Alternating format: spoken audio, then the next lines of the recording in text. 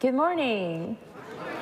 Welcome to Stony Brook Church. It is a wonderful day to be able to gather together in spirit and truth and to worship our awesome Savior.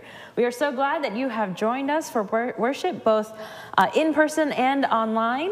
I am Pastor Clara Kwan. I'm the associate pastor here. I bring you greetings on behalf of our entire staff and our preacher for this morning, Pastor David Hoffman.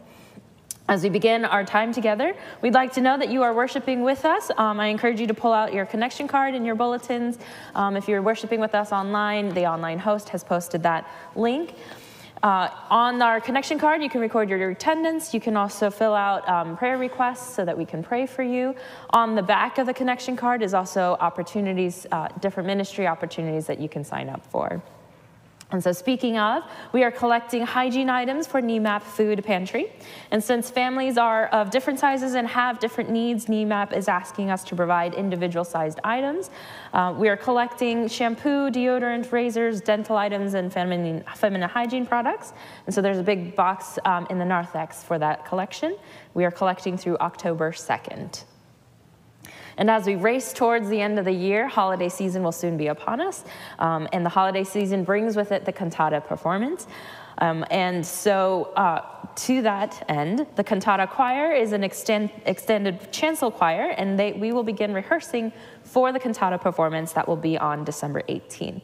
And so our first read-through is Wednesday, September 28th. If you're interested in joining, please let Greg Miller know prior to September 26th. And lastly, we will have our Trunk or Treat event held October 22nd. That is hosted by our children's ministry, and we are looking for volunteers to help with that event. We're also collecting donations for candy and non-food prize items. There's a big wagon in the narthex for all of the donations, candy donations to be dropped off there. And then we are also looking for people to decorate trunks and to pass out candy. And so if you participate, we'll also have a best trunk contest. And then if you want to be able to pass out candy but are too lazy to decorate a trunk, we'll have pre-decorated tables. Spaces for those tables and for trunks are limited, so sign up on your connection card. You can find these and many more announcements about the life and ministry of Stony Brook in this morning's bulletin, and you can also go online to our church website where you can sign up to receive weekly emails. And now let us prepare our hearts and minds and enter into a posture of worship with this prelude.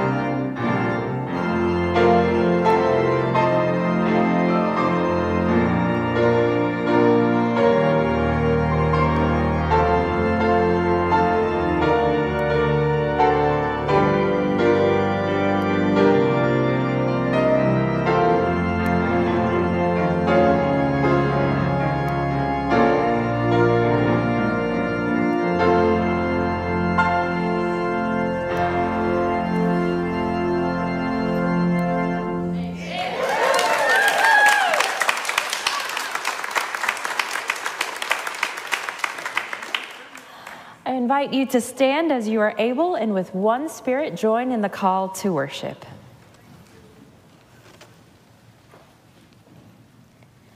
Give thanks to God, for God is good. God's steadfast love endures forever. All nations shall thank you, O God, for your wonderful works. You satisfy the thirsty, and the hungry you fill. Let us worship God, and let us continue by singing our opening hymn together, O Master, let me walk with thee.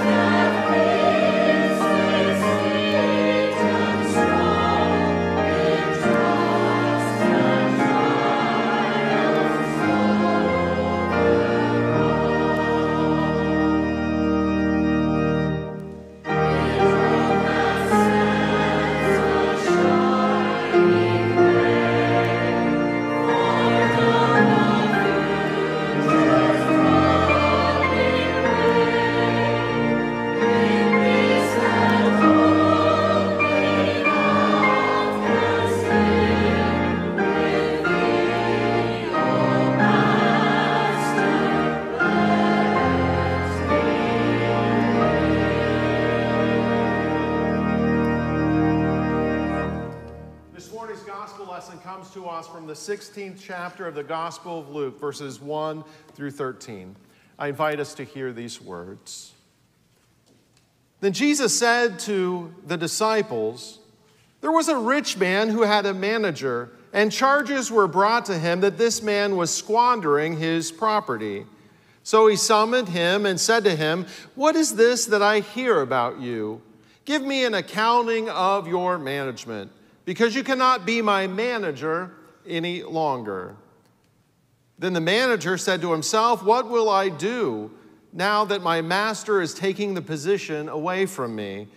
I am not strong enough to dig, and I am ashamed to beg. I have decided what to do so that when I am dismissed as manager, people may welcome me into their homes.' So summoning his master's debtors one by one, he asked the first, 'How much do you owe my master?' He answered, 100 jugs of olive oil. He said to him, 'Take your bill, sit down quickly, and make it 50.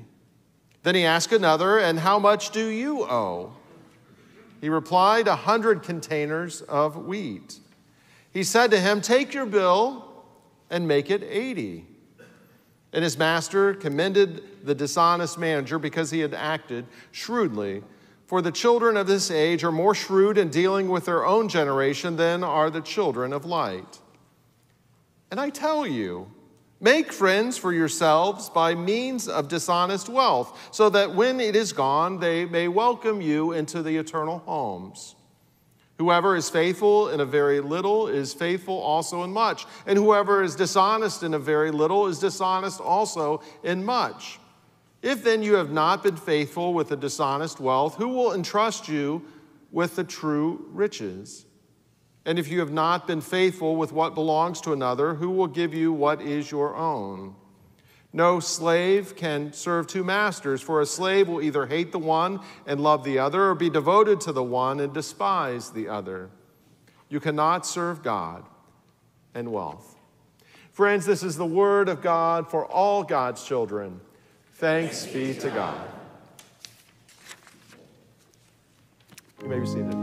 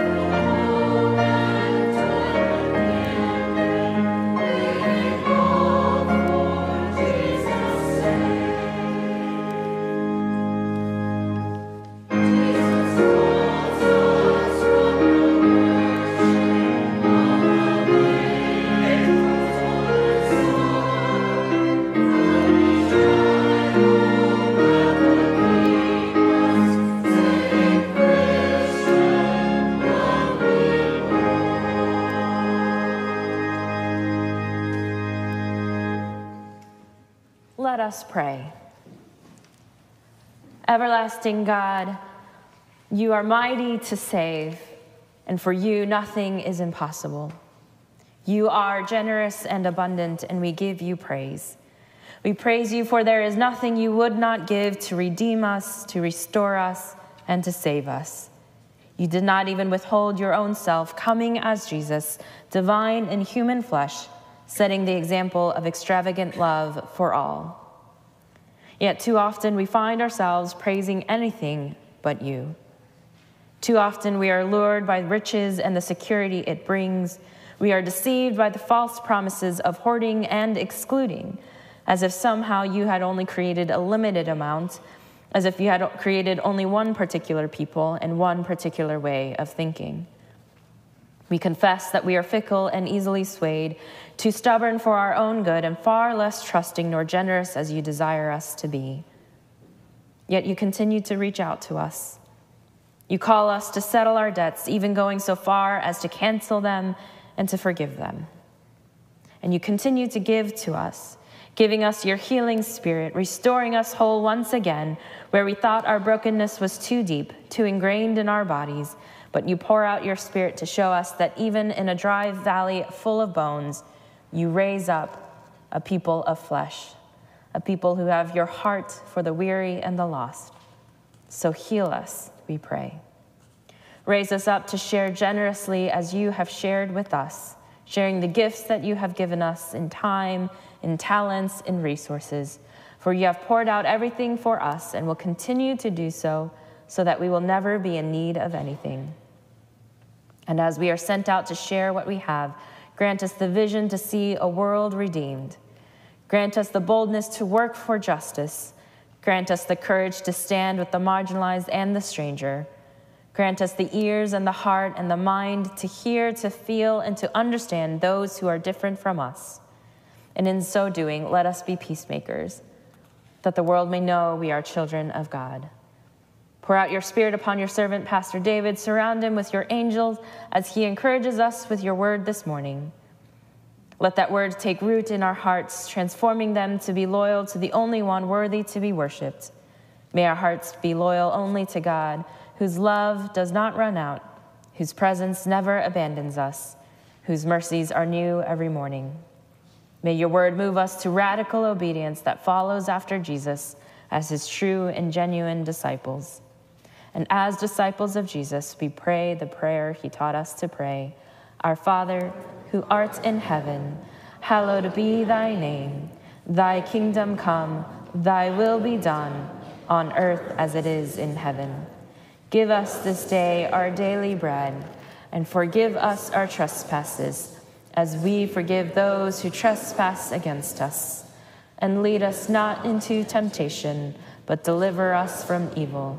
For thine is the kingdom and the power and the glory forever. Amen.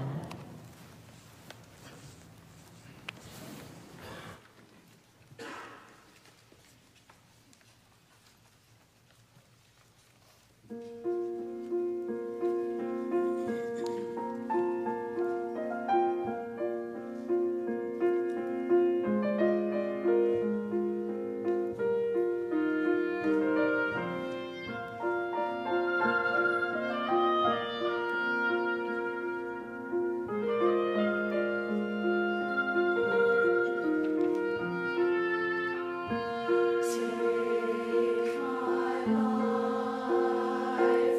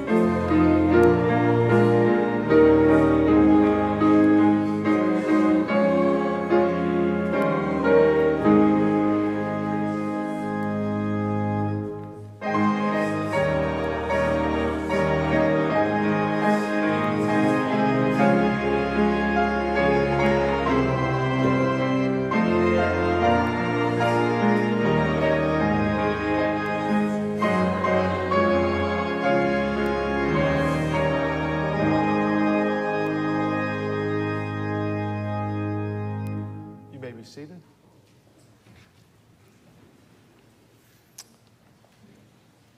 Let us pray.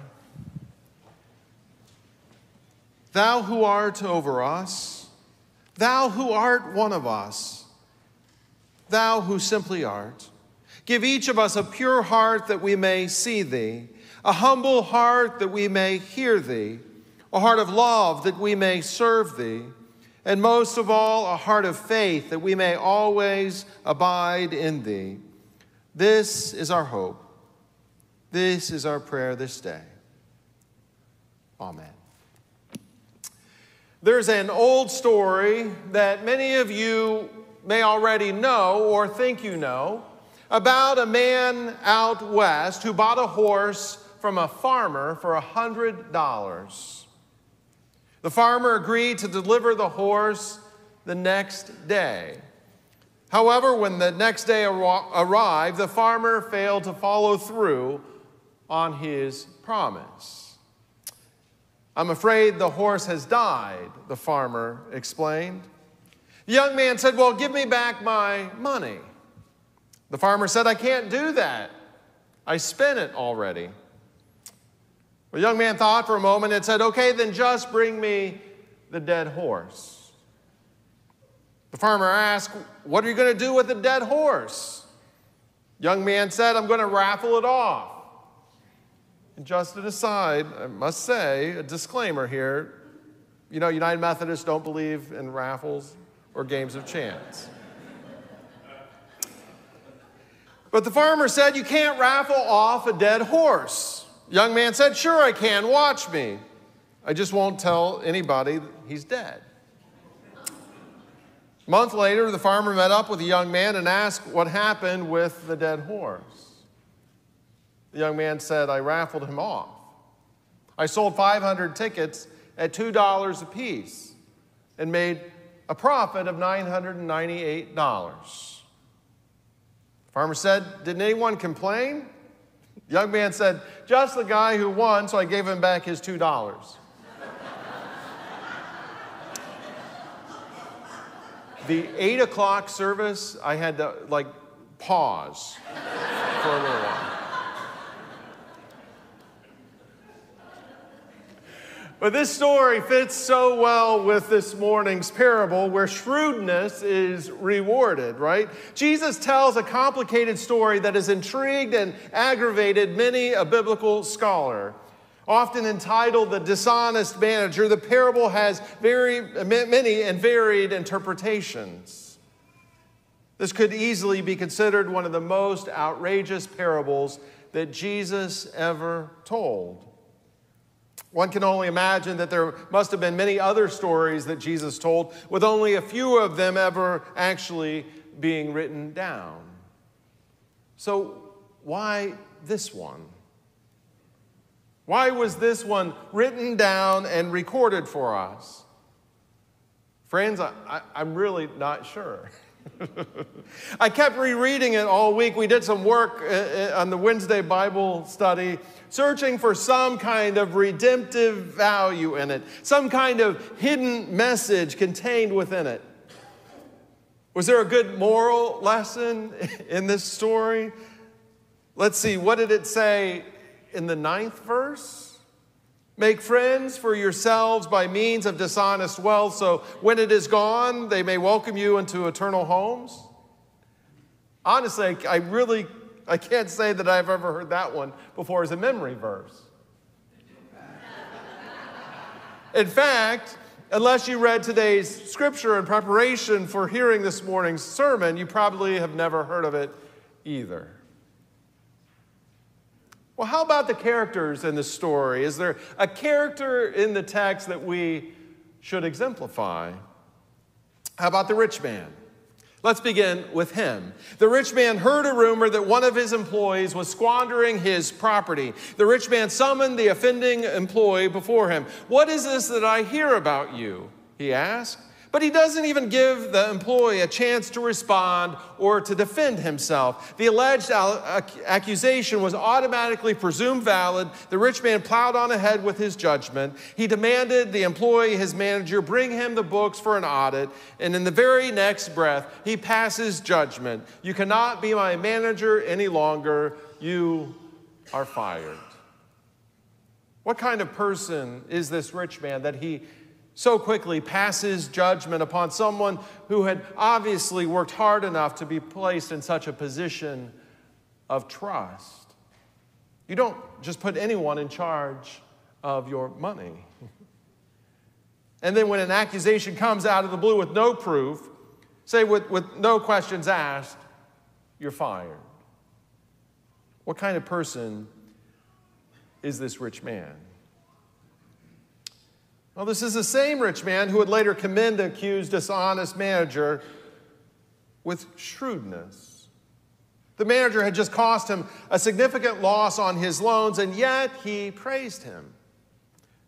What strange behavior. You have to wonder if the rich man sold horses for a living.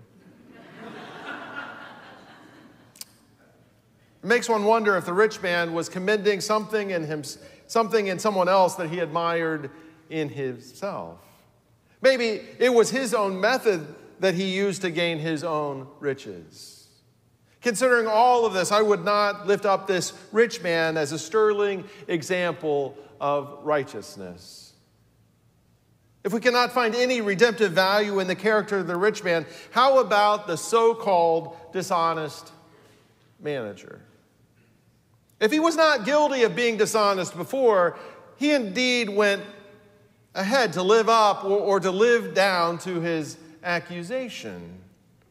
He went one by one to the people who owed the rich man some goods. He offered them deals to take between 20% and 50% off their bills.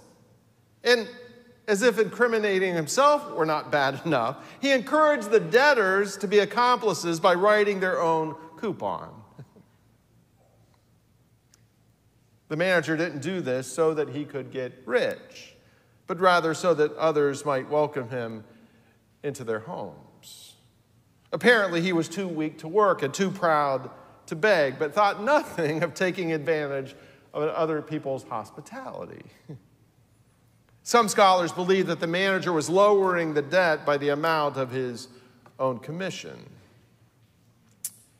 So where are the good guys in this parable? We're hard put to find anyone in this parable that we would point out and say, go and do likewise, right? My first inclination was not to speak on this parable because it was tempting to say that it had no redemptive value. In fact, I think I thought Clara had this text. At least that's what... Now, I got accused 2 weeks ago of giving Clara hard texts. Just saying. Someone from the 8 o'clock service said that I should sell used cars for a living. What? Back to the text, right? Our first inclination, right, of this parable, because it's really tempting to say that no one in this text has any redemptive value. And yet almost instantly coming to that conclusion, we should begin to wonder if that's not one of the points of this morning's text. If it's not one of the points that Jesus is making. Jesus is tempting us to find no redemptive value in those he talks about in this parable. We see no redeeming characteristics of anyone in the parable. Yet the rich man can find redeeming qualities in the dishonest manager. Now, if we were the ones in charge of creating a list of redeeming criteria for whom it is worth saving, then who on this earth would be redeemed? Probably no one would be worthy of redeeming. The alleged dishonest manager was certainly not one we would consider a model citizen, but there was still something he was good at. He was good at being shrewd. The manager took this gift, if you want to call it that, and made it work for him so that his future was more secure. The rich man was not one that I would consider being a fair person either, but there was something that he was good at: getting rich. And the rich man caught the manager red-handed after the manager made his shrewd deals. And if he was to be considered fair, right, he should have thrown this miserable ex-employee into prison. Yet, his gift of being rich allowed him to make some allowances on behalf of his former employee. Neither are the debtors ones we should be lifting up as having high, impeccable morals. One wonders if even after their bills were slashed and the dishonest manager's actions were brought to light, that they would be the ones to eventually pay back all their debts as well. No doubt, these are not ideal people that Jesus places in this story, especially compared to those among us who have never cheated on our taxes, never driven over the speed limit, never run up a credit card debt without the intent of paying it back, never ever lied, never stared lustfully at someone, never was unfaithful to our spouse, nor intentionally said something mean to somebody else, nor, well, maybe we should stop right there. Maybe we better just forget about figuring out who among us would be the ideally righteous person worth redeeming. None of us would ever qualify to be good enough. And yet, despite not being good enough ourselves, why is it that we spend so much time, so much of our energy, passing other people off as having no redemptive value? Even the unfair rich man could see something good in his dishonest manager. How much more should we, those who call themselves faithful, look for the good in other people? Looking for the good in other people, let alone ourselves, is impossible when we treat others as having no redemptive value. Who are the ones that we treat as though they have no redemptive value? Is it the ones who have a lifestyle that we do not condone, or we wave them off as having nothing worth contributing? Is it the ones that who do not think or believe or run in the same circles that we do? Is it ones we consider too young or too feeble or too impaired to add anything of value to life or the life of the church? All kinds of people are treated as though they have no redemptive value. But Jesus knew differently. Jesus values all people, which is why he chose to redeem them. We are indebted to God for all that God has done for us. Our debt is so extensive that we could never pay it all back. Friends, this is an outrageous parable, and it was told by an outrageous Redeemer. This was one who hung around with people who were considered to have no redemptive value. The tax collectors, the prostitutes, the sinners, the debtors, the list goes on and on. And yet he saw something worthy of redemption in them, just as he sees it in us. He knows our gifts and our talents, whether it be shrewdness or something else. He knows if we are misdirecting our gifts, even if we are thinking that we are doing well with our gifts while they're being misdirected, serving self and wealth. Imagine what could be done if we use them to serve God. Dr. Fred Craddock puts what this means in a way that is so down to earth and understandable. He writes this: most of us will not this week christen a ship, write a book, end a war, appoint a cabinet, dine with a queen, convert a nation, or be burned at the stake. Most likely, the week will present no more than a chance to give a cup of cold water, write a note, visit a nursing home, vote for a county commissioner, teach a Sunday school class, share a meal, tell a child a story, go to choir practice, and feed the neighbor's cat. It's true, isn't it? Life is such that it consists of a series of seemingly small opportunities to do the right and the ethical thing, especially the right and good thing towards those who need our care, compassion, our help, and our attention. All of us, everyone, we need to hear that we have value, that we have gifts and resources to share, and that we have one ready to redeem us all. Friends, God is a gracious God who does not merely reduce our debts, but eliminates them completely. Friends, these are the promises of God. Thanks be to God. Amen.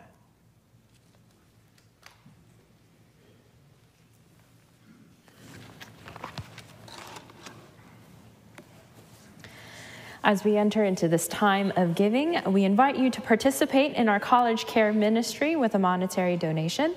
Our College Care Ministry sends out a care package in the fall and in the spring, plus monthly greeting cards. And so donations can be made to Stony Brook with College Care in the memo line. You can also give online and designate it in that way. We are also looking for volunteers to help pack the care packages. And so if you're interested in volunteering in this way, giving of your talents and your time as well, you can contact Jason at jason.sheldon@stonybrook.church. And now our offering is a sign of our thanksgiving for all that God has blessed us with. Our offering is also a sign of trust that God will continue to provide us with all that we may need. I invite the ushers to wait upon us as we give our gifts and tithes this morning.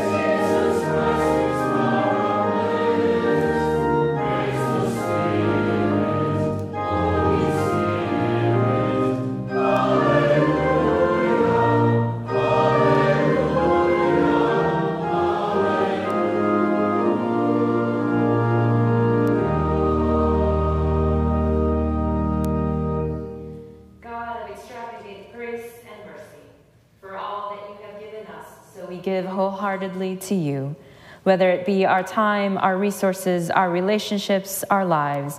May we be faithful and generous givers so that we may be co-workers for building your kingdom on this earth. In Jesus' name we pray. Amen.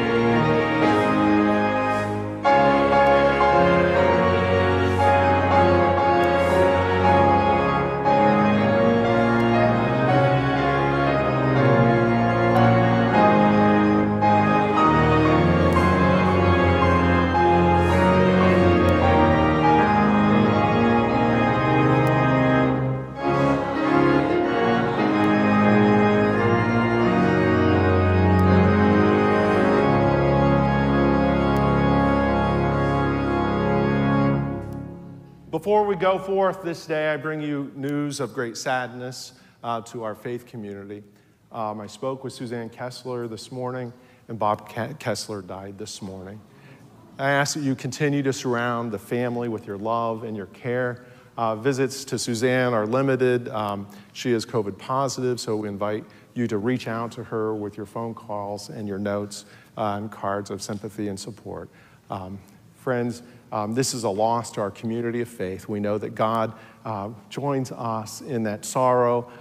Bob has run with patience the race that we just sung about, and he sees Jesus. So let us go forth in God's care, knowing that God goes with us. Amen.